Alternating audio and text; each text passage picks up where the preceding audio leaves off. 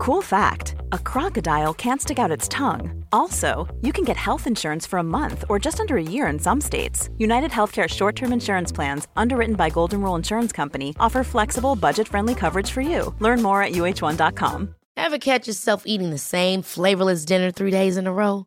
Dreaming of something better? Well, HelloFresh is your guilt-free dream come true, baby. It's me, Keke Palmer. Let's wake up those taste buds with hot, juicy pecan-crusted chicken or garlic butter shrimp scampi. Hello Fresh. Stop dreaming of all the delicious possibilities and dig in at HelloFresh.com. Let's get this dinner party started. There's never been a faster or easier way to start your weight loss journey than with PlushCare. PlushCare accepts most insurance plans and gives you online access to board-certified physicians who can prescribe FDA-approved weight loss medications like Wegovy and Zepbound for those who qualify. Take charge of your health and speak with a board-certified physician about a weight loss plan that's right for you. Get started today at plushcare.com/weight-loss. That's plushcare.com/weight-loss. plushcare.com/weight-loss.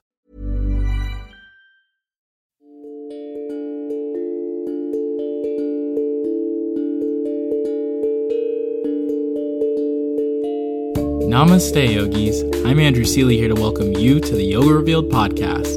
I believe one of the most enlightening things that you can do for yourself is immerse your mind, body, and spirit in the daily practice of yoga. Yoga is union, and when we unite, we inspire to share the light, to uplift this world. Your path to awakening to the transformative power of yoga starts now. The first sort of example, the first lesson I got from the physical practice of yoga was that it's okay that life burns sometimes, and it's okay that you might not like that, and it's also going to be okay because everything is cyclical. Reunited, and it feels so good. Today, I'm absolutely stoked to release this Yoga Revealed episode with the man who introduced me to the deep practice of self-inquiry that is yoga, Rocky Heron. As some of you know, I absolutely revere and love my teachers to the highest of highs. And my most impactful teacher in the beginning stages of my yoga practice has always been Rocky. In this outstanding episode, Rocky and I go deep into the evolution of teaching yoga as technology and connection continues to create challenges that bring forth creative solutions.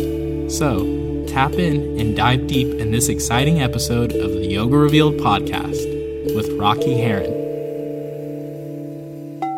Namaste, yogis, and welcome to another outstanding episode of the Yoga Revealed podcast.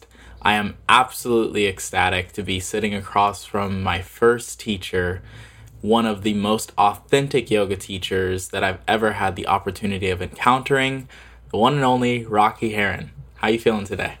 I'm feeling great now. How could you not feel great after someone says all that lovely stuff about you? Aww. Thanks, Andrew. It's only the truth, man. I only speak the truth, and it's been an absolutely incredible journey learning from you over the past 7 years now. 5, 6, 7. 20? 20 years. It's been 20 It's and a been half. between 5 and 20 years. Yeah. Yeah. I think it's actually, 5, because it was 2012. So that would be 7. See? It's I'm 2019. really good at math, too, you guys. I just want you to know that. I was his first math teacher. I failed him, but I made up for it by teaching him yoga. And that's where our relationship began. Yeah. Yeah, in good old San Luis Obispo. I was just there last week. Ooh, how was it? Beautiful as ever, and Yeah. charming as ever, and... Community still growing? Oh, yeah. Awesome. Yeah, it's really...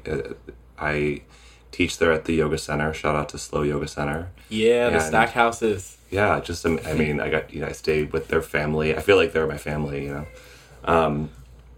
it's deeply satisfying to watch how that community has grown over the years. Because it was a great community when I first moved there, but I feel like I played a role in at least cultivating a lot of desire and intention for the expansion of the community there. So going back and seeing how that's manifested and continues to is dope. Yeah. And I got to tell the listeners a little story because really how we met was very synchronistic. It was actually after the Yoga Journal conference, the first conference that I had the opportunity to check out different yoga classes that were not Bikram yoga, because at the time I was practicing Bikram yoga every single day when I was working at Mind Body part-time. And I literally came back from this Yoga Journal conference completely like on fire, ready to learn yoga, called up the yoga center SLO, and at the time, I'm pretty sure it was actually Travis who picked up the phone. And shout out to the Bobbits. Yeah, the Bobbits, the old school yoga connoisseurs and curators of the yoga SLO. And they had one more spot left in the teacher training, and I was like, let's make this happen. And I showed up to teacher training. I think it was on Friday when it started. And I showed up like completely ready, thinking it was like Bikram yoga, had my little skivvy shorts on, like ready to go. And everyone's like sitting with their notebooks out. And I was like, oh, well, here I am. You made a very memorable first impression, Andrew. Think of how many people in my life I've like tried to cultivate, relationship with, or tried to connect with them, and you literally just walked right into my life. I had no idea you were coming.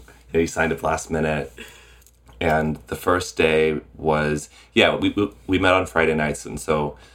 And then all day Saturday, Sunday. So the Friday night was more kind of lecture and get to know you and less practice based. And so the thing was March too, so it wasn't particularly warm outside. And then in walks Andrew in like pretty skimpy. I mean, those are my purple Bikram shorts, man. I mean, skimpy is relative to the style of yoga you're practicing. They might have been very modest Bikram shorts, but relative to a lecture based meet and greet for teacher training, Andrew walks in with purple shorts and flip-flops and is ready to go. And I was like, all right, my life will never be the same. And it hasn't. It hasn't, right? It's been an incredible journey thus far. And I feel like I really want to start with where your yoga journey began, because I feel that over the years I've witnessed not only your teaching completely transform, but also your whole being as a very informed teacher. Like, it really comes down to like getting to know you from a teaching perspective, but also from a friend perspective has been very eclectic. And I would say that when it comes to teachers, you're one of the most authentic that I've ever met, in the sense that you're able to grok all of the experiential learning that you have into what you're teaching, which brings a deeper sense of resonance towards how we're all evolving as practitioners. So I want to start with where your practice began and who were some of the first teachers who really guided your practice. First of all, I need to make it a point to use grok in a sentence more often, because that was incredible. Let's see, where did my teaching practice begin? It's hard to say when it began, because I can tell you that when I took my first yoga class, which also really wasn't my first, like I had been brought to a class with my mom when I was a teenager, which I guess was my first yoga class. But I think, as is true of so much, including our very existence, like it began before it began. Like, did you begin when you were born, or when you were conceived, or when your parents met, or when their parents met? So in that way, I feel like yoga has always been a part of my life. There were aspects of the practice that my mom always facilitated in my experience growing up. From, if there was something that we wanted to achieve, we would visualize. If I had trouble sleeping, she would teach me to meditate on my breath. And I don't think that she was, I don't think she would have called herself a yogi. She wasn't like a practitioner. She was definitely committed to mindful living and exploring as many different modalities and ways to facilitate that as she could. And I think, much like me, the way that she helped herself integrate those teachings, those lessons, were by teaching them to someone else. She's a nurse practitioner with who also has studied a lot of holistic medicines and treatment modalities. And so I think that her commitment to health and well-being mentally, physically, and spiritually was something that I reaped the benefit of without even realizing it. So when I did enter my first yoga class, or even that whole kind of season of my life, I was 18, I was living in LA. I was going to school, I was studying acting at the American Academy of Dramatic Arts. And I had become interested in how I could make my life flow better. I was really overwhelmed by life and not that I'm not overwhelmed now, but at that time, just, moving out on my own and wanting to achieve something that was where the odds were stacked against me in terms of like the entertainment industry. I thought there must be some way to leverage greater success in my life. And where that led me was an interest in different Eastern philosophies and quantum physics and meditation and, all self and personal development techniques. Mm-hmm. And it was around that time that I went to my first yoga class. It was power yoga class at Brian Kest's studio in Santa Monica. Wow. And it felt, I think I've always been someone that's been quite cerebral and quite contemplative, and I as much body as I have, I tend to, my energy tends to get concentrated in my brain.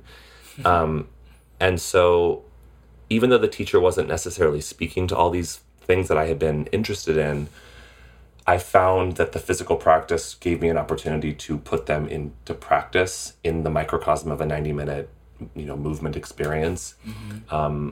And I knew that there was something to that. So I kept at it. And I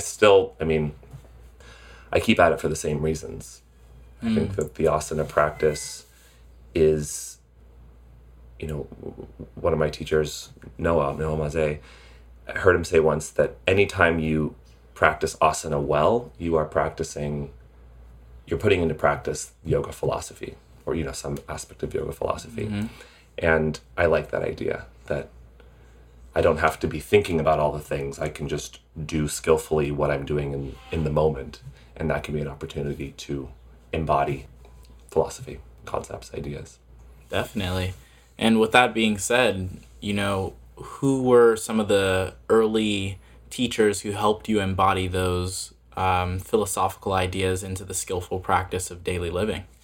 Well, as always, teachers have teachers enter your life in many different contexts. So I think one of the first yoga teachers that really made an impact on me,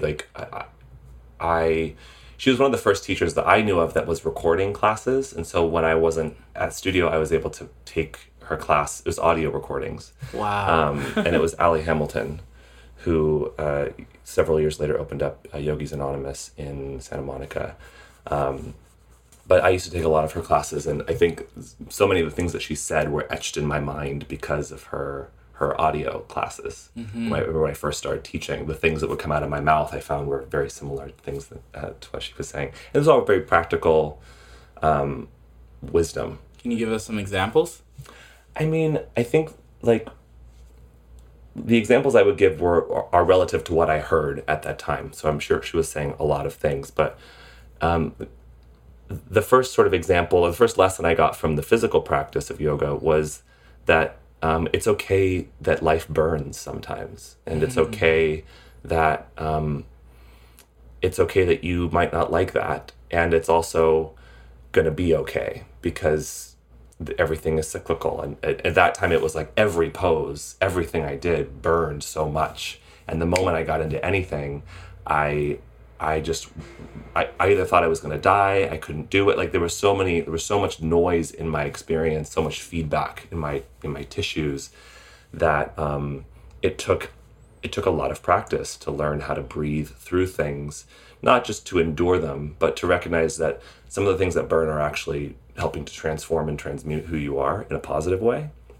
And I think that gave me I was able to apply that to my life.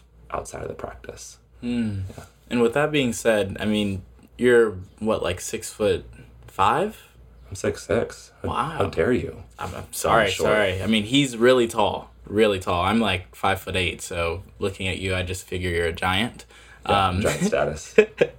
And with that, I really admire your practice because you're able to do handstands, Pancha Mayurasana, all these different really incredible postures, and you have a great flexibility and a really deep understanding of, I would just say, anatomical alignment.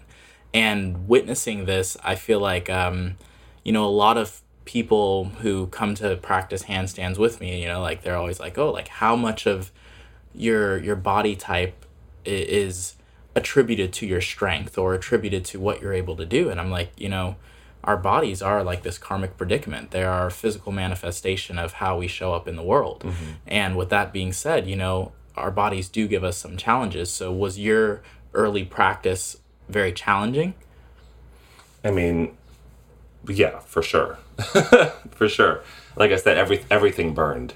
Everything burned, and I had a lot of beliefs about my body at that time too. Like, there's so much, it's hard to know, what of your quote unquote physical limitations are changeable, are adaptable, and what aren't. And I think the direction of that science and research in different areas seems to be pointing to is that more of it is changeable than we might believe or might have previously believed.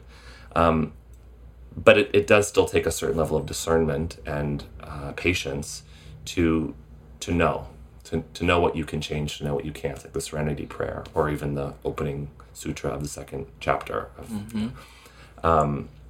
So, yeah, my relationship with my body, I think, is the biggest thing that has changed through the practice of yoga. In that I came to yoga as a pretty lanky, I wouldn't say I was disembodied, but I didn't really have a deep appreciation for my physical body.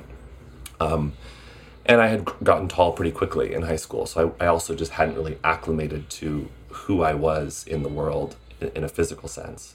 So I feel as though the practice helped me learn how to inhabit myself and gave me an appreciation for all that I was in a very literal sense, because I would sort of describe my experience of embodiment as like I'm sort of this tiny seed of a person or consciousness inside this massive like tree trunk of a body. And so I think those would be the benefits of the practice for me. Then shifting into certain poses or movements or skills. So I think I had a lot of beliefs about my body, about what I could and couldn't do, what was safe for me to do, and even what I was interested in doing. I didn't show up to yoga having an interest in learning how to do a handstand. I didn't even know that was something that I'd be asked to do in a yoga class. My very well-meaning mom, when I was younger, had told me never to do a headstand because she had done it once and hurt herself, not doing it well. And so she wanted to pass that wisdom along to me. So there's so many things that we have, so many beliefs we have about who we are that become self-fulfilling prophecies. Whereas like I very well could have done that first headstand in a yoga class, heard my mom's voice in my mind saying this isn't safe, and I could feel unstable and have hurt myself. So I think what I've had to embrace or understand or unpack is that there are things that I am mechanically advantaged for, just being the size that I am, and things that I'm not. I wouldn't say handstand is not a pose that comes easily to me. I remember like in our teacher training program, like as we're first getting to know each other, you're already like pressing up into handstand, not to take away from like your journey around that pose and how much time and energy you've put into it. But that's a skill I've been working on for probably 10 years. And it still is elusive to me. So I won't stop working on it, but I have to also acknowledge that might be something that I'm not long-limbed, long-legged person that I am, short torso. The physics of it are not insurmountable, but they're different for me than they are for somebody else. So I think it's always, and I probably just did this to you, and I would recommend not doing this to anybody, but people do see me, and as who I am now, which is the result of years of adaptations, both in yoga practices and all of my movement practices.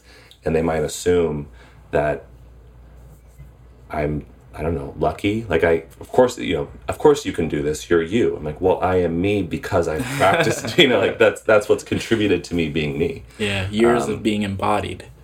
Yeah. I mean, just years of all the things that we do consciously as practice, and all the things that we do unconsciously as our habits contribute to who we are.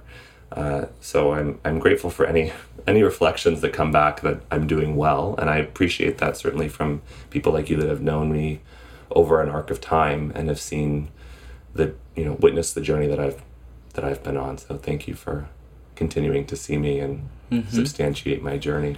Yeah, and I feel like substantiating your journey is just a reflection of the time, effort, and deep conviction that you have in really bringing yoga to the forefront of being a healing practice. And one thing that I've really witnessed in the evolution of your teachings is how you've gone from, I would say, teaching like a very deep vinyasa, focused on really a lot of tapas, a lot of deep integration of the breath, and a lot of core work, that kind of thing, to now... I used to serve tapas at the end of all my vinyasa practices too. I love tapas. We do a menu of small plates. And tapas with tapas. Yeah, it takes tapas to get through all those tapas. Truth. Now you're definitely teaching a more hatha-based practice that includes, I would say, some deeper ties into what I would call like understanding of body mechanics and mobility. Mm-hmm. So tell me how that transition has occurred and what have been some of the focal points around that transition. Well, a lot of it, first of all, I'd say a lot of it is sort of semantics. Whether we call it vinyasa or whether we call it hatha, or whether we say we're like a practice that's in my opinion, a practice that's focused on tapas is going to look this way, whereas a practice that's focused on swadhyaya is going to look this way. I think that a lot of those things can show up in a lot of different contexts and a lot of different aspects of our life. But I would agree with you that in a broader sense, the arc of my teaching has shifted more from kind of a flow-based practice to, it's not that it's not flow, but I'm usually up to more specific things than sun salutations. But I think in regards to what you referenced before about bringing yoga to the forefront, it's not that I feel passionately about bringing yoga to people, to humanity. It's that I feel more passionate about contributing to the beneficial evolution and adaptation of our planet and of humanity. And yoga is one of the tools that I'm able to use to facilitate that, both for myself and for other people. But I'm not so interested in what we call it. Like it's a good idea to, like, if you're having an anxiety attack, I'm not a medical professional, so if you are, like, this wouldn't be the advice to necessarily follow, but if someone that you loved was feeling stress or overwhelm, you would tell them to take some deep breaths. And you don't have to call that pranayama or ujjayi or samavriti or whatever you want to call it for it to be physiologically beneficial to that person. And I think because I didn't have much language around the human body and human movement, and when I started teaching, the only language I had was relative to hatha yoga and the yoga system at large. So I think my vocabulary's just increased, where I can look at something like vinyasa and call it vinyasa, or I can look at something like ujjayi pranayama and call it that, or I could call it parasympathetic breathing. And so as my toolbox expands of the things that I can teach and facilitate, so too does the way that I combine those ingredients and what I call it. And I recognize as well that I don't think we can really benefit anybody if we just prescribe them to do the same thing every day, or the same type of practice, or call it the same thing. I'm a big advocate and believer in the notion that diversity in every way is kind of the key to health. And that applies also like to the way we practice yoga, the way we align our poses, our preferences in terms of like time of day, all the different variables that surround how we practice. I like to shake those up a lot, and so it would be inauthentic for me to continue teaching in the way that I used to, because I have more information now. So I still teach vinyasa, I still love vinyasa, but that's one of the strategies that I have, or one of the techniques that I have to facilitate my goal. Awesome.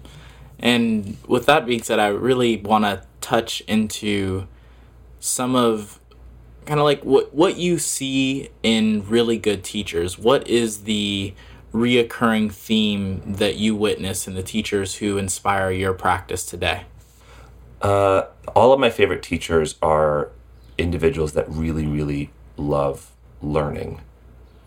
And I think if you don't love learning, you can't really effectively teach, because part of loving learning means loving unlearning, which can be uncomfortable, especially when you teach, because as you unlearn something, you also have to, or I don't know if you have to, but for me, as I unlearn something, what comes along with that is a sort of recollection of all of the people that I have taught that thing that I'm unlearning to. You know what I mean? Which can be uncomfortable, and it can raise the stakes a lot about what you're learning. So at this point, that has happened so much that I recognize it's not only unavoidable, it's essential. Like I have to be able to teach to the best of my knowledge on any given day, but I also have to be willing to change my mind as I'm presented with more compelling evidence or information. And hopefully my students get that sense too, because as I teach now, I seldom use words like always or never. The context of anything that I teach is never this is the right way versus the wrong way. It's always this is the choice we're making today. Let's see what happens. I have enough evidence. I've collected enough data in certain areas to know, or to at least be able to predict, like the scientific process, that X plus Y equals Z. But such is the nature of living in a karmic universe. Like there's the probability of something happens. There's the consequences of our actions. But there's that dance of improbability. So to answer your question, my favorite teachers are all teachers that I see continuing to adapt and evolve and sort of wade comfortably in the realm of uncertainty and I don't know. I love learning from like the smarty pants, like the scientists and the researchers and all this, because those are the people that I hear saying I don't know the most. Yep. It's usually kind of the very well-meaning, not just yoga teacher, but relative to them, kind of the novice that I hear making really definitive, clear statements. Strongly convicted statements. And those are the teachers I don't love practicing with or learning from the most, only because it feels more rigid, and I like the paradox of maybe. Yeah, I would say that's a lot of what resonates between us as well, because I feel that the reason that I continue to come back to your classes 7 years after my yoga teacher training is simply because you're constantly questioning how we can better adapt to this time now. Mm-hmm. And I feel that when you have a teacher who's constantly doing that, it only leads for growth, because you're obviously moving outside of your comfort zone and really taking the time to assess how you can utilize the knowledge that you've learned to benefit your future. Mm-hmm. And I really value that. I wanted to tap into how you have witnessed the yoga industry change. from the time that you first started teaching. Seriously, yeah, to now. Back in my day. Like, well, I mean, how long have you been teaching? I've been teaching for 13 years. So yeah, that's a good amount of time. You know, I feel like it's a good amount of time. No, I'm not making fun of the question. It's amusing to me how much things have changed. That you know, I like to think I'm still a relatively young man, and yet I do feel like I could say back in my day relative to teaching, which is I was 20 years old when I did my teacher training. So your listeners can do the math on my age. But from my experience, like there's so many branches to this industry that we're in, and I think maybe the ways that it's changed is that there's now so many more branches to the yoga industry that I'm not even aware of. You know, when I first started practicing, part of it's just my exposure, but when I first started practicing, I was aware that there were people that were teaching at yoga studios, and there were some people that had made like DVDs or videos, and also probably written books. And I was aware of maybe about 5 or 10 of those people, and they were kind of the famous yoga teachers out there, the popular yoga teachers, and most of them had gotten to that point because they had been teaching at studios for a long time, and then wanted to convey their knowledge, their teaching to more people outside of where they could reach. And who were some of those teachers, just to give us reference? I remember O'Brien Kest. I remember, I don't just remember them, they're still around. Sean Korn, Rodney Yee. Those are the ones that were on my radar when I first started. But again, I was practicing at one studio. The teachers that I was aware of were the ones that were teaching at that studio. Those were the famous yoga teachers in my world. Were the local teachers in Santa Monica that had sometimes like over 100 people crammed into the donation studio. So that felt like I was at the epicenter of like where yoga was happening, because at those numbers, it just felt like this is my whole world. This is my whole yoga world. Then I was aware that some teachers were leading retreats once a year. Most teachers would take their community or parts of their community somewhere once a year and do a retreat. And a couple I saw were doing teacher trainings. And so all the changes that not to say other stuff wasn't happening, but that's all I was aware of. I remember in my teacher training, one of my friends started the website Yogi Chocolate, which was, she started that during, do you remember that site? I actually do not remember that site. It was before your days, honey. But this was, she wanted to create an online equivalent of the yoga studio, which was donation-based, mostly power yoga. And so the premise of the site was you could go on and pay a donation to download an audio recording of a teacher's class. And any teacher could just upload audio recordings of their classes on the site and receive a donation for people to download it. And that was the first, as far as I'm aware, that was the first online yoga offering or platform in existence. So I used that site a ton, and it was shortly thereafter, or several years after, that I think Yoga Glow started, and I was able to take classes with teachers online and actually like see them teaching, and which has given rise to now however many different online digital platforms and apps now that offer yoga. So I think just access, and I would say that similar changes have happened. I'm also a musician. I've seen similar changes happen in the music industry, where it used to be you would grow a local following that then would become word would spread, and you'd get a regional following, then perhaps a national, and then an international following. And now it's all open platform. Like I know people that haven't even done their teacher training, but they have an Instagram page that presents them to the world as this yoga expert, with however many hundreds of thousands of followers and beautiful images and a beautiful practice. And they're getting invited to teach and present all over the world, and they haven't even taught a class before. So it's exciting. It's also a little troubling, and it's just it is what it is. And so I think it's in a world where everybody is given equal opportunity to present themselves through their own channel to the world, I don't know what that produces, but that, I think the changes I've seen happen in the yoga industry are probably the same changes that have happened in many other industries as it relates to access and exposure and opportunity. And do you feel that with greater access as yoga being more accessible to more people, whether that be online or in person, is that allowing the yoga industry to do more good? Or do you feel that some of those, say, quote unquote, people who are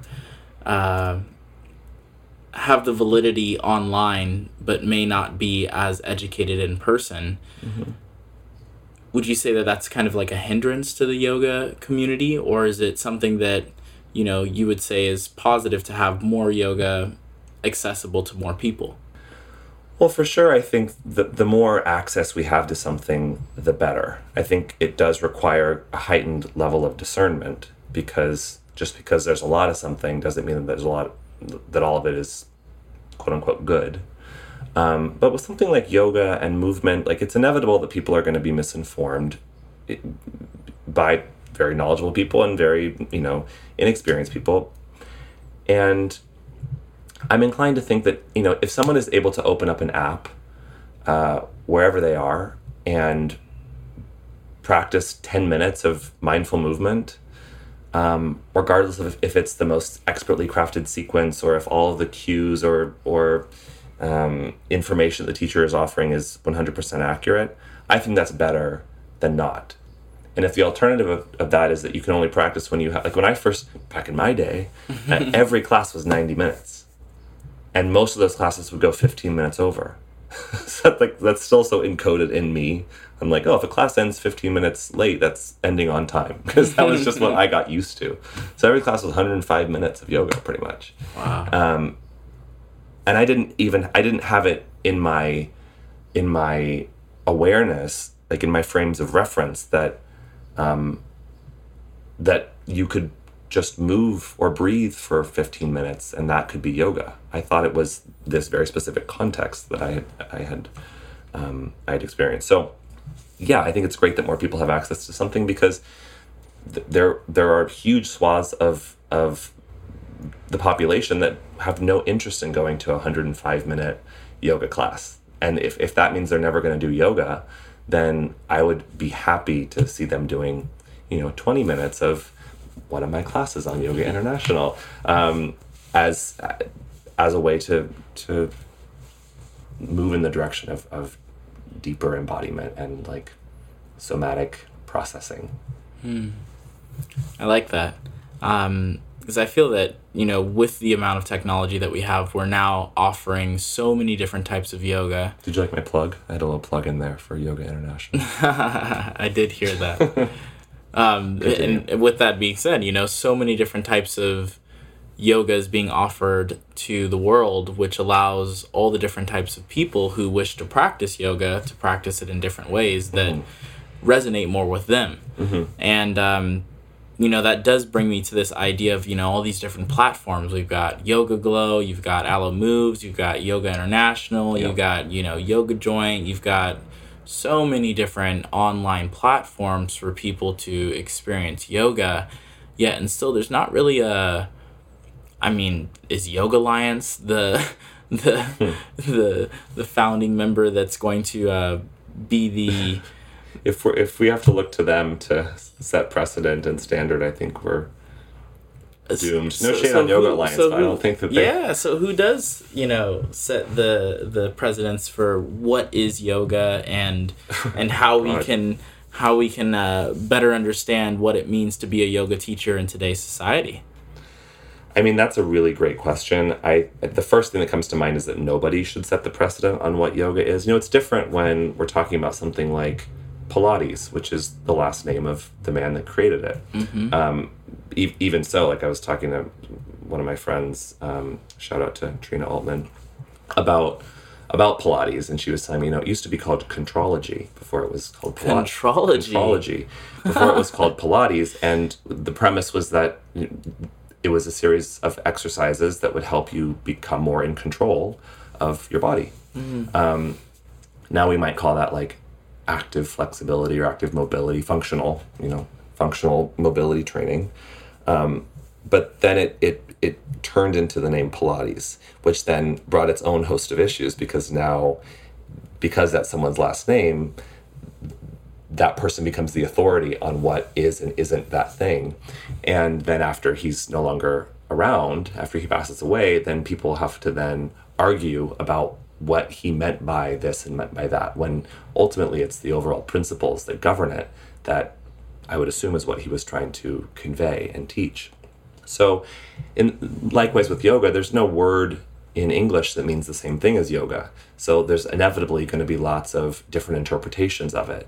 I think that's true at least a lot of Sanskrit. Like there's not direct translations of these words, and so we have to kind of dance around a lot of different ideas to get to the central meaning of what it's trying to convey, which to me is interesting, but to other people might be cause for debate and disagreement. So anybody that ever wants to say to me, this is what yoga is, or this is what you're doing isn't yoga or is yoga, that always lets me know more about that person than it does about yoga. And like you said, like there's a lot of because there's more access to different types of yoga, we can find yoga that resonates more with us. And on the one hand, I like that. I like that we can kind of cater to our preferences. The practice itself has a lot of elements in it that are meant to do that, to meet you where you're at and appeal to your sentiments. I also recognize that a lot of the benefits of the practice are more frictive and are more disruptive. Certainly the nature of progress or stepping outside of your comfort zone, as you say, requires us to do things that maybe don't resonate with us. For the purpose that's the tapas. Like we got to cook ourselves a little bit so we can adapt and change and grow. I do think there needs to be some type of, I would hope there needs to be some type of standardization in terms of what we can, or at least clearly identifiable terms or guidelines in terms of the scope of our practice as teachers and what it is that we know about in order to teach safely and effectively and responsibly. And if we're teaching Hatha Yoga, if we're teaching movement, massage therapists need a certain degree of licensing. It's different, state by state and maybe even county by county. I'm not totally sure, but because they're touching people and offering kind of manual manipulations of people's tissues, which is intimate. And even though not all of us as yoga teachers are touching people with our hands, we are still touching them with our words, with our instruction, with our beliefs. There's a lot of it, and when people are in a very heightened state of suggestibility. So I take that charge very, I don't want to say seriously, but it's a big responsibility that I take on. And because of that, I am the one that holds the standard for myself. And I think, ideally, everybody individually, to the extent that you want to define what yoga means to you, you also have to define what your ethics are within the scope of your teaching and your character and your knowledge and your means to continuously learn and hold yourself accountable to expert level status. Mm-hmm. It can be intimidating because you do a 200-hour teacher training. Like, I would hope that one of the takeaways in a 200-hour training is how much you don't know, like how much there is to know, and that's for sure what continues. Titles get thrown around as it relates to me these days that are very flattering, expert, master, these kind of things, like master teacher. Yeah. And while I recognize like that is earned in terms of the amount of hours I've spent doing this and my experience. The more you know, the more you realize you don't. So I feel less inclined to think of myself as an expert now than probably I even did 10 years ago, because as I said before, I wade around a lot in the I don't knows, and maybe I can model that in a beneficial way for people, that quote unquote masters or experts don't know everything. In fact, they might realize how little they do know, and that's what makes them an expert. What are some of the core values that you hold to be true in bringing forth yoga in a responsible way as a teacher? I want 3 of them. 3 core values? 3 core values for responsible teachers today. I'm going to say empower over fearmonger. Right? I think that, and I'm not a parent, but I can imagine this would apply to a parent-child dynamic as well. That part of responsibility, part of what comes along with responsibility is the notion of keeping what you are responsible for alive, which means protecting it from harm. And I think a lot of teachers, again, very well-meaning teachers, take that responsibility to heart and really want to keep their students safe, which can look like a lot of boundary setting and rules and information that is, in my opinion now, not only a bit reductive in terms of the always or the never, but actually, interestingly enough, ironically enough, long term is what ends up harming their students. You know, telling someone to always do something in this very specific way and never do it in any other way is probably going to end up creating some kind of repetitive stress, right? Even if it's the best, quote unquote, best way, right? So I think it's way more empowering to teach your students how to have more options than how to have fewer options in everything. So that's a core value, number 1, empower over fearmonger. Another is what I said before, always be learning, you know, and that could be continuing to take workshops or trainings, but also to use every class you teach as a learning opportunity.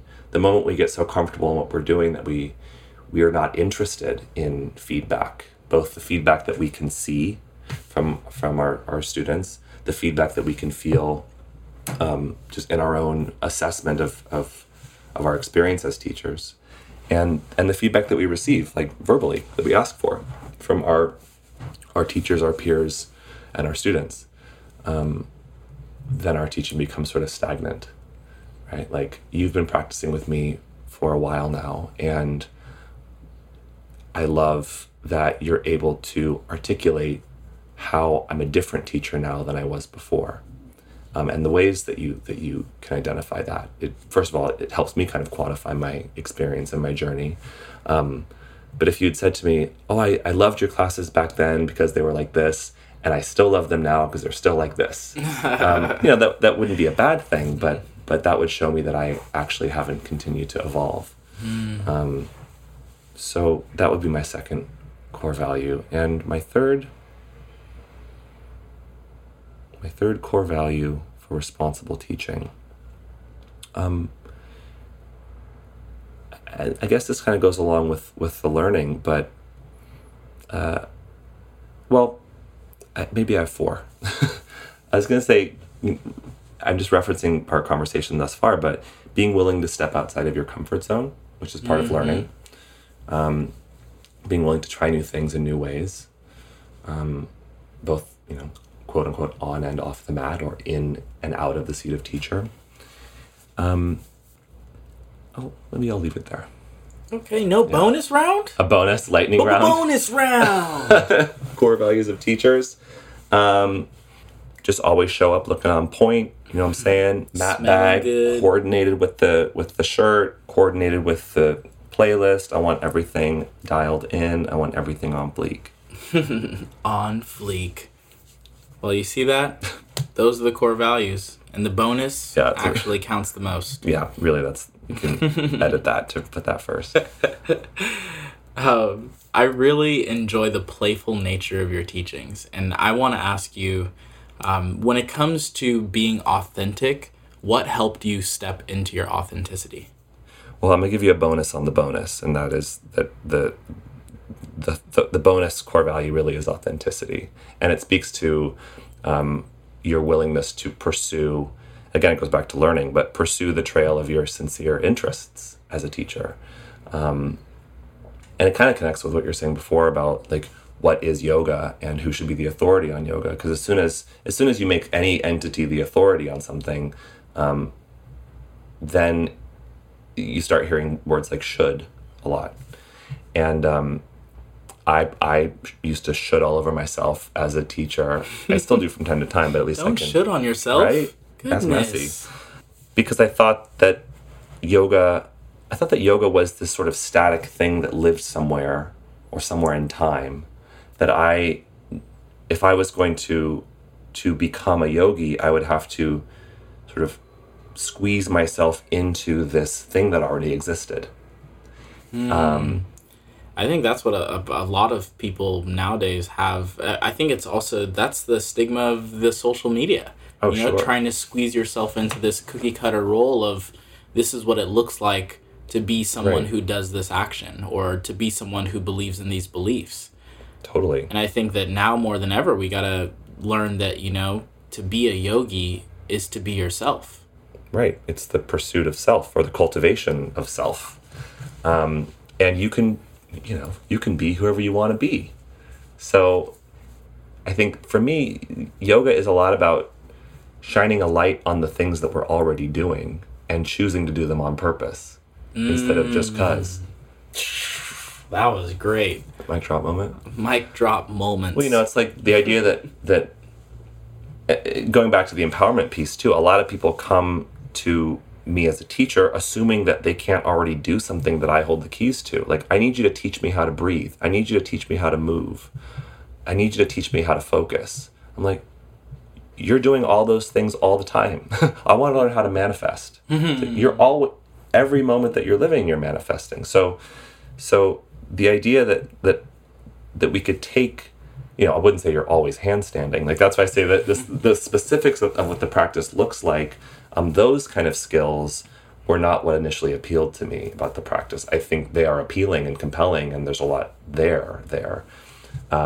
But these broader tools and techniques and principles of the practice are things that we're already quite masterful at, but we just don't apply ourselves to them deliberately or mindfully. And so I would hope that this is something that's changing, but then I also recognize that maybe because the yoga is so much more accessible now, it also means there's a lot more ideas about what yoga is and isn't now, and it's all sort of informed by what you're exposed to. 9 times out of 10, when I tell somebody that, you know, that I meet out and about, like that I'm a yoga teacher, I can see them sort of formulating this idea of who I am right in front of me, or assumptions about what my life must look like, or you know, just last night I was messaging with somebody and told them that I taught yoga, and they're like, wow, like, you must be so healthy, like, you take such great care of your body and all this different stuff. And I'm like, yes, and also no. Like, there's a lot of what that looks like, of how I practice yoga and what that looks like. It's not strictly a physical thing. But I think it's to my point before that our bodies essentially are always adapting and responding to what we're doing. When we become mindful of that and then do things deliberately, so that, not necessarily so that some result happens, but with the appreciation that our body's always listening. So let's communicate to it clearly and compassionately as much as possible. That's going to kind of create a different outcome for everybody. Right? It can't look like one thing. So many of the yoga practices and assumptions, I think, are just guidelines. You know, start with this. This will get you on the path. Do these movements. Breathe like this. Don't do these things, yama. Do these things, niyama. But then once you're kind of off and rolling, you recognize, or as I recognized, yoga doesn't live anywhere. There isn't a place or an authority or a model for yoga that exists outside of any person. So sometimes the journey is kind of seeking out, looking out, and then sometimes the journey has to have you diving in, and what you might discover inside is not what people were telling you outside. So this is kind of a consistent reconciliation process. For me, I think because I've been doing it for so long, or from such a relatively young age, and I find this to be true of the other teachers and practitioners that exposed to yoga perhaps as teenagers.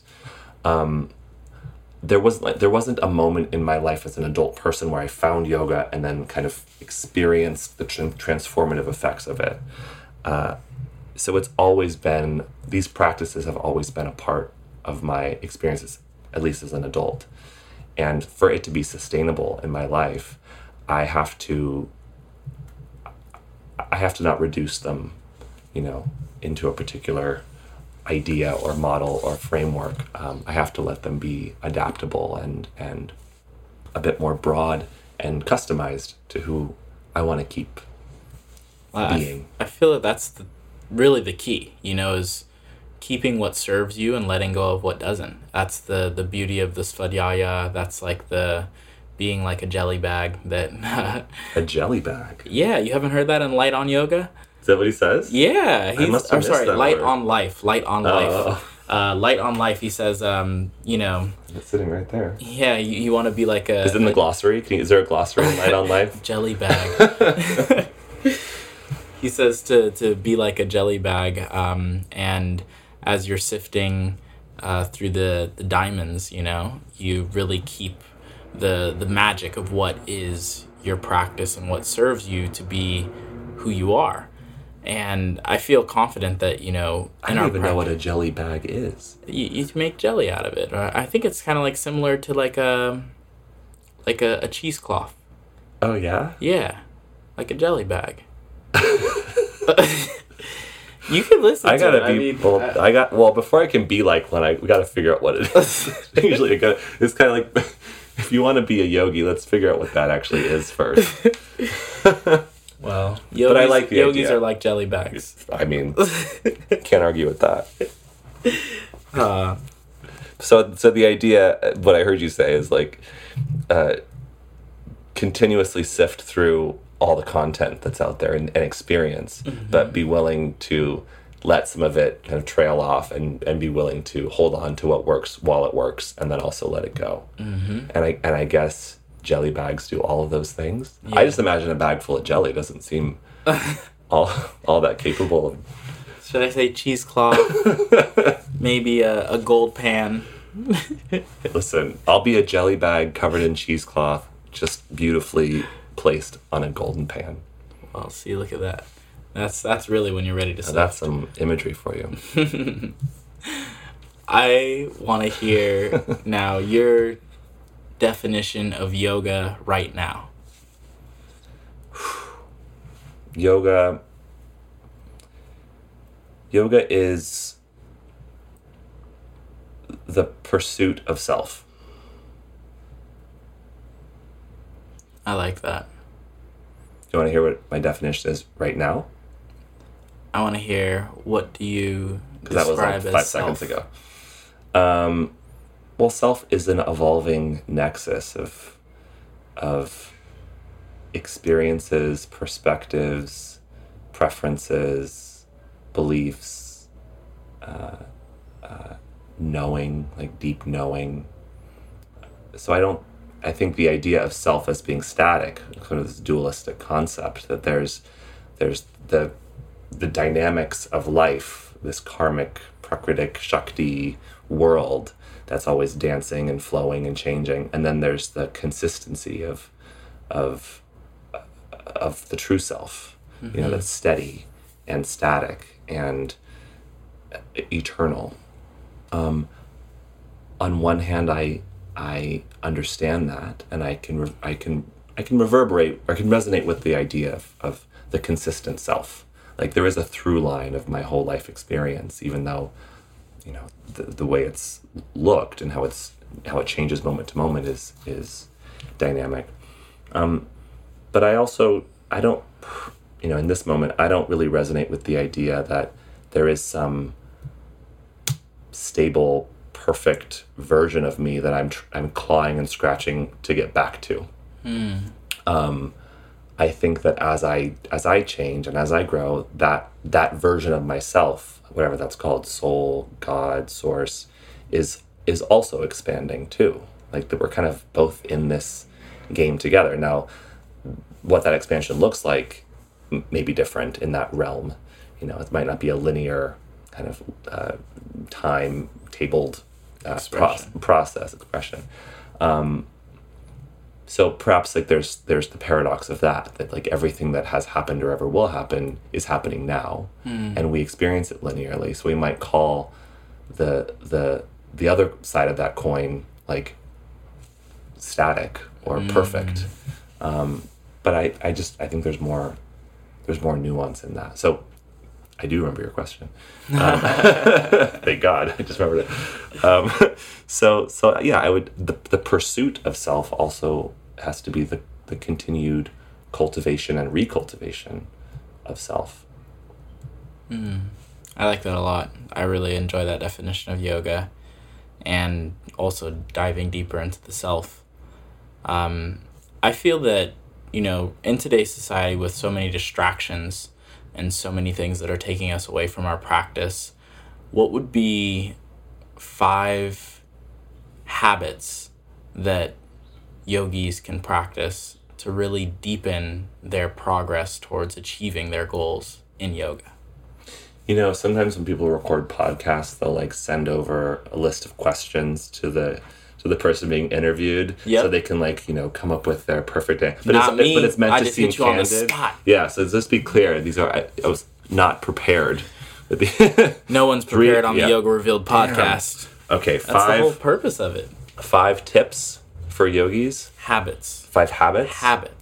Habits. Things that they can do on a daily basis to really amplify how they're able to progress on their yoga, whether that be mental, physical, spiritual, yoga in general, habits that they can do to really feel progress in their practice. Well, what's interesting about yoga, or what's convenient about yoga, is that all of this is contained within the yoga system, so we don't have to really look so far. It's essentially the yoga system is aimed at creating healthy habits for your progress.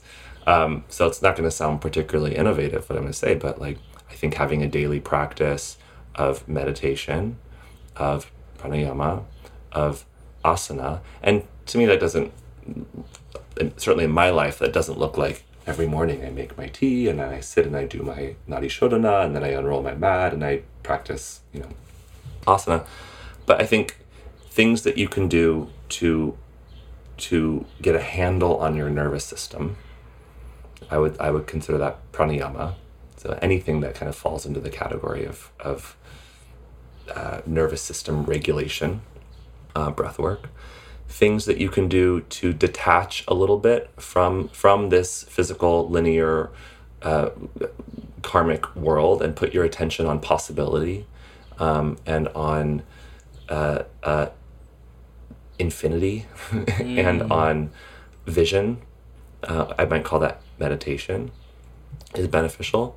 And then things that you can do on the other side to then dive into your physicality and to be here and to feel your body and your environment, which I might call movement, or asana.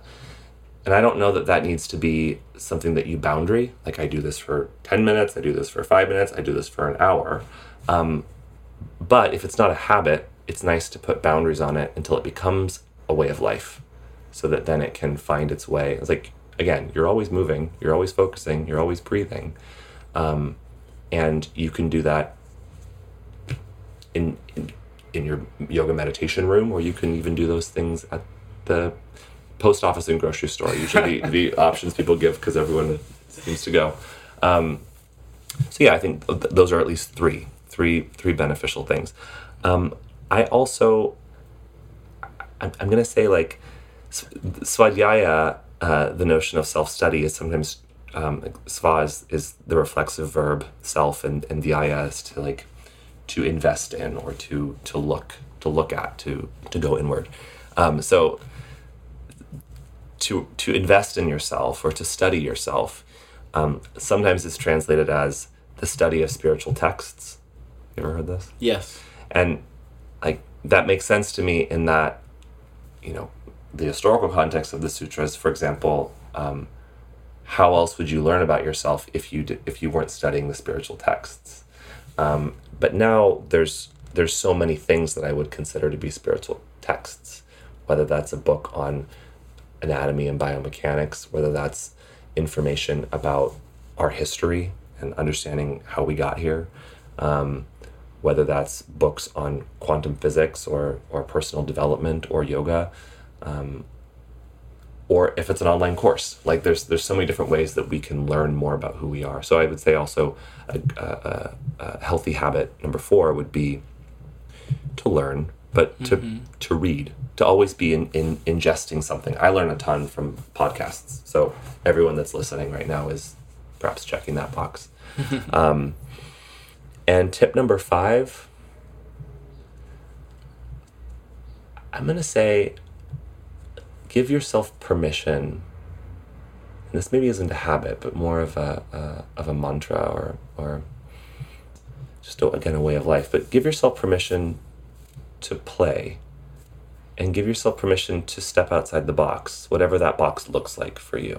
If that looks like doing asana in perfect alignment, play for you might just be breaking some of those rules sometimes, or if you were taught to sequence in a particular way, play might be sequence in a complete, do something completely different. Or if what you do is yoga, go take a trampolining class, or go take a hip hop class, or go just whatever looks different for you than what you're used to. Make it a point to do that every day in some way. And that's going to be something that each individual will have to reflect on. But I think for me, even just setting that intention, I get invitations all the time from people, life, the universe, that are like, hey, you want to come to this thing? And my first inclination is usually like, oh no, I don't do that. And then I have to be like, oh, this is an opportunity for me to do something new. And that, I would say, that is the tip, the number 1 tip that probably informs what I teach now more than anything, because I have a larger pool of resources and ideas and experiences to pull from that then I can kind of repackage and repurpose for people interested in yoga. I like that a lot. I like those 5 tips. Those are on point. Yes. It's a good thing you didn't send me these questions before. I would have come up with some other preconceived BS, yeah, we wouldn't have wanted that. Not at all. That'd be that yoga fresh. Concealed. Trying to reveal this shit. Yeah, I want it off the top of the dome. Yep. Bounce off the dome. Well, with that, I would love to hear one golden nugget that you can leave the Yoga Revealed audience that will help them those times that are tough, those times that are rough, those times that you just don't want to get up and practice. Maybe you're feeling down, you're feeling defeated. Something to uplift them and inspire them to keep on the yoga practice and stay on their yogic path. Well, what I appreciate hearing in those moments more than anything is that it's okay. And it's not necessarily the biggest, hugest deal that you think it is. And we've all been there. And you can fall down and stay down for a while, and you'll pick yourself up again, and you got this. I like that. Simple, kind, and compassionate. It's what I would want to hear, and often what I do need to hear, and what I'm grateful that I do get to hear when I'm in those moments too. I think I mentor a fair amount of teachers, and I find that the most helpful thing that I tell them, maybe I shouldn't give this information away for free or I'll lose all my clients. I'm writing this down right now. But people, this goes along with social media. I'm sure you experience this all the time, Andrew. I mean, I look at your social media and I'm like, damn, Andrew has got the life. He is living. What a blessed, I don't say lucky, because I know how much you invest in the life that you are creating and have created. But we are so inundated with the perception of perfection or blessedness that we see in other people's lives, that when we are experiencing those moments of struggle, it can feel like everybody else out there is having such a great time and we're the only ones that are struggling with this. So when my clients share their teaching frustrations with me, and I can say to them, oh yeah, I've experienced that too. In fact, I experienced that last week, because whatever their perception of where I am and the difficulties I face, just having that empathy and that resonance to know that we really are all in this together. And regardless of the image we put out on social media, regardless of whatever perceptions there might be about us, no one is immune from the human experience. And I don't think the goal of yoga is to render you immune from being a human. If anything, it's going to make you more sensitive to what it means to be a human. And as soon as I let go of the notion of attainment, that I was going to arrive at this place where I would have it all figured out and I could just coast through life, I don't want to say everything got easier, but I certainly took a big load off my shoulders, because now I'm on the path, and I'm going to keep going on the path, and I'm going to feel all the things. And how you doing? Yeah, you have the opportunity to be rather than to try and to push. Sure. Yeah, definitely permission to be where you are. I like that a lot. And I'm stoked because I feel like the future is bright. And, with all of the climactic experiences and the really intense, global warming and, crazy presidents and all this jazz that's going on, like the beauty of our current time is that we all are connected. Mm-hmm. And we all can continue to uplift each other and to strive to really be of support to one another so that we can all thrive together. Yeah. And I feel like we live in a perfect storm of magic. That's beautiful. Yeah, I would agree. Awesome. And that's why we're homies. And thank you for all the magic that you put out in the world. Like, it's super potent. People feel it from you even without you saying anything, just by you being who you are. So the fact that you aren't just who you are, but you make it a point to share who you are in as many different ways as you can, and that your message is so consistently one of empowerment and upliftment, is really beautiful. And I said it off the mic, but I'll say it on the mic. As one of your first teachers, I am not only super proud of you, but I'm also incredibly inspired by you and honored to be not just in your life still, but I'm honored by your studentship and your willingness to continuously put me in that role. It's a high honor. So thank you. Well, as long as you keep evolving, I'll still keep coming to class, All right.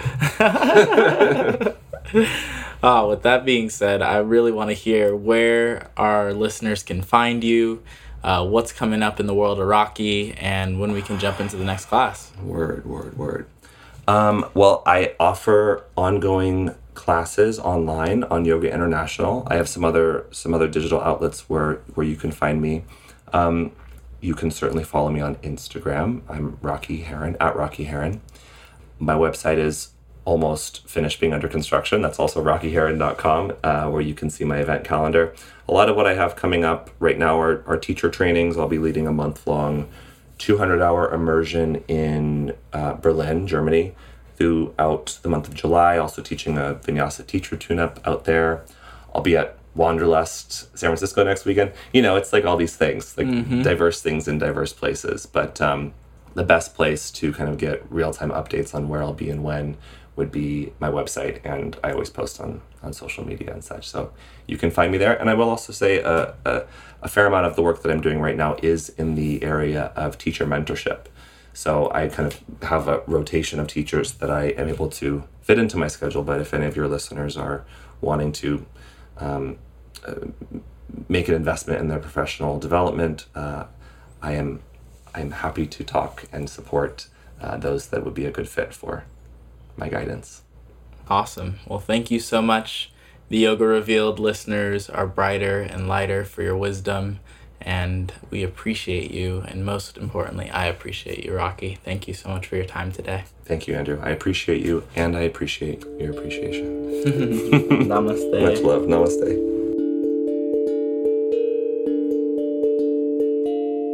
Thank you for tuning into this episode of the Yoga Revealed podcast and being a part of this thriving community.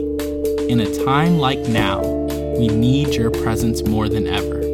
So share these episodes with people who you love and want to see shine. Be sure to check out Rocky Heron on Instagram at Rocky Heron. For daily inspiration, visit his website for details on his trainings and online teachings at rockyheron.com. For upcoming events and workshops worldwide, you can also check out his website as well. Follow our journey on Instagram at Yoga Revealed and see these episodes live on our IGTV. Give us a 5-star review if you truly appreciate the inspiring interviews we do. This is a community shaped by you.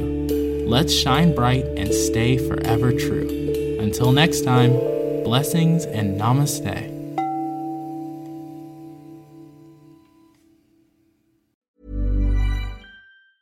Hi, I'm Daniel, founder of Pretty Litter. Did you know cats tend to hide symptoms of sickness and pain? I learned this the hard way after losing my cat, Gingy. So I created Pretty Litter, a health monitoring litter that helps detect early signs of illness by changing colors, saving you money and potentially your cat's life. Pretty Litter is veterinarian developed, and it's the easiest way to keep tabs on your fur baby's health right at home. Go to prettylitter.com and use code ACAST for 20% off your first order and a free cat toy. Terms and conditions apply. See site for details. Hold up. What was that? Boring. No flavor. That was as bad as those leftovers you ate all week. Keke Palmer here. And it's time to say hello to something fresh and guilt-free. Hello Fresh. Jazz up dinner with pecan-crusted chicken or garlic butter shrimp scampi. Now that's music to my mouth. Hello Fresh. Let's get this dinner party started. Discover all the delicious possibilities at HelloFresh.com. Hey, it's Paige DeSorbo from Giggly Squad. High quality fashion without the price tag. Say hello to Quince. I'm snagging high-end essentials like cozy cashmere sweaters, sleek leather jackets, fine jewelry, and so much more. With Quince being 50 to 80% less than similar brands.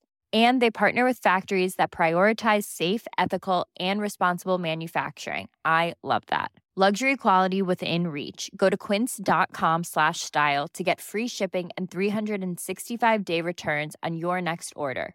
Quince.com/style.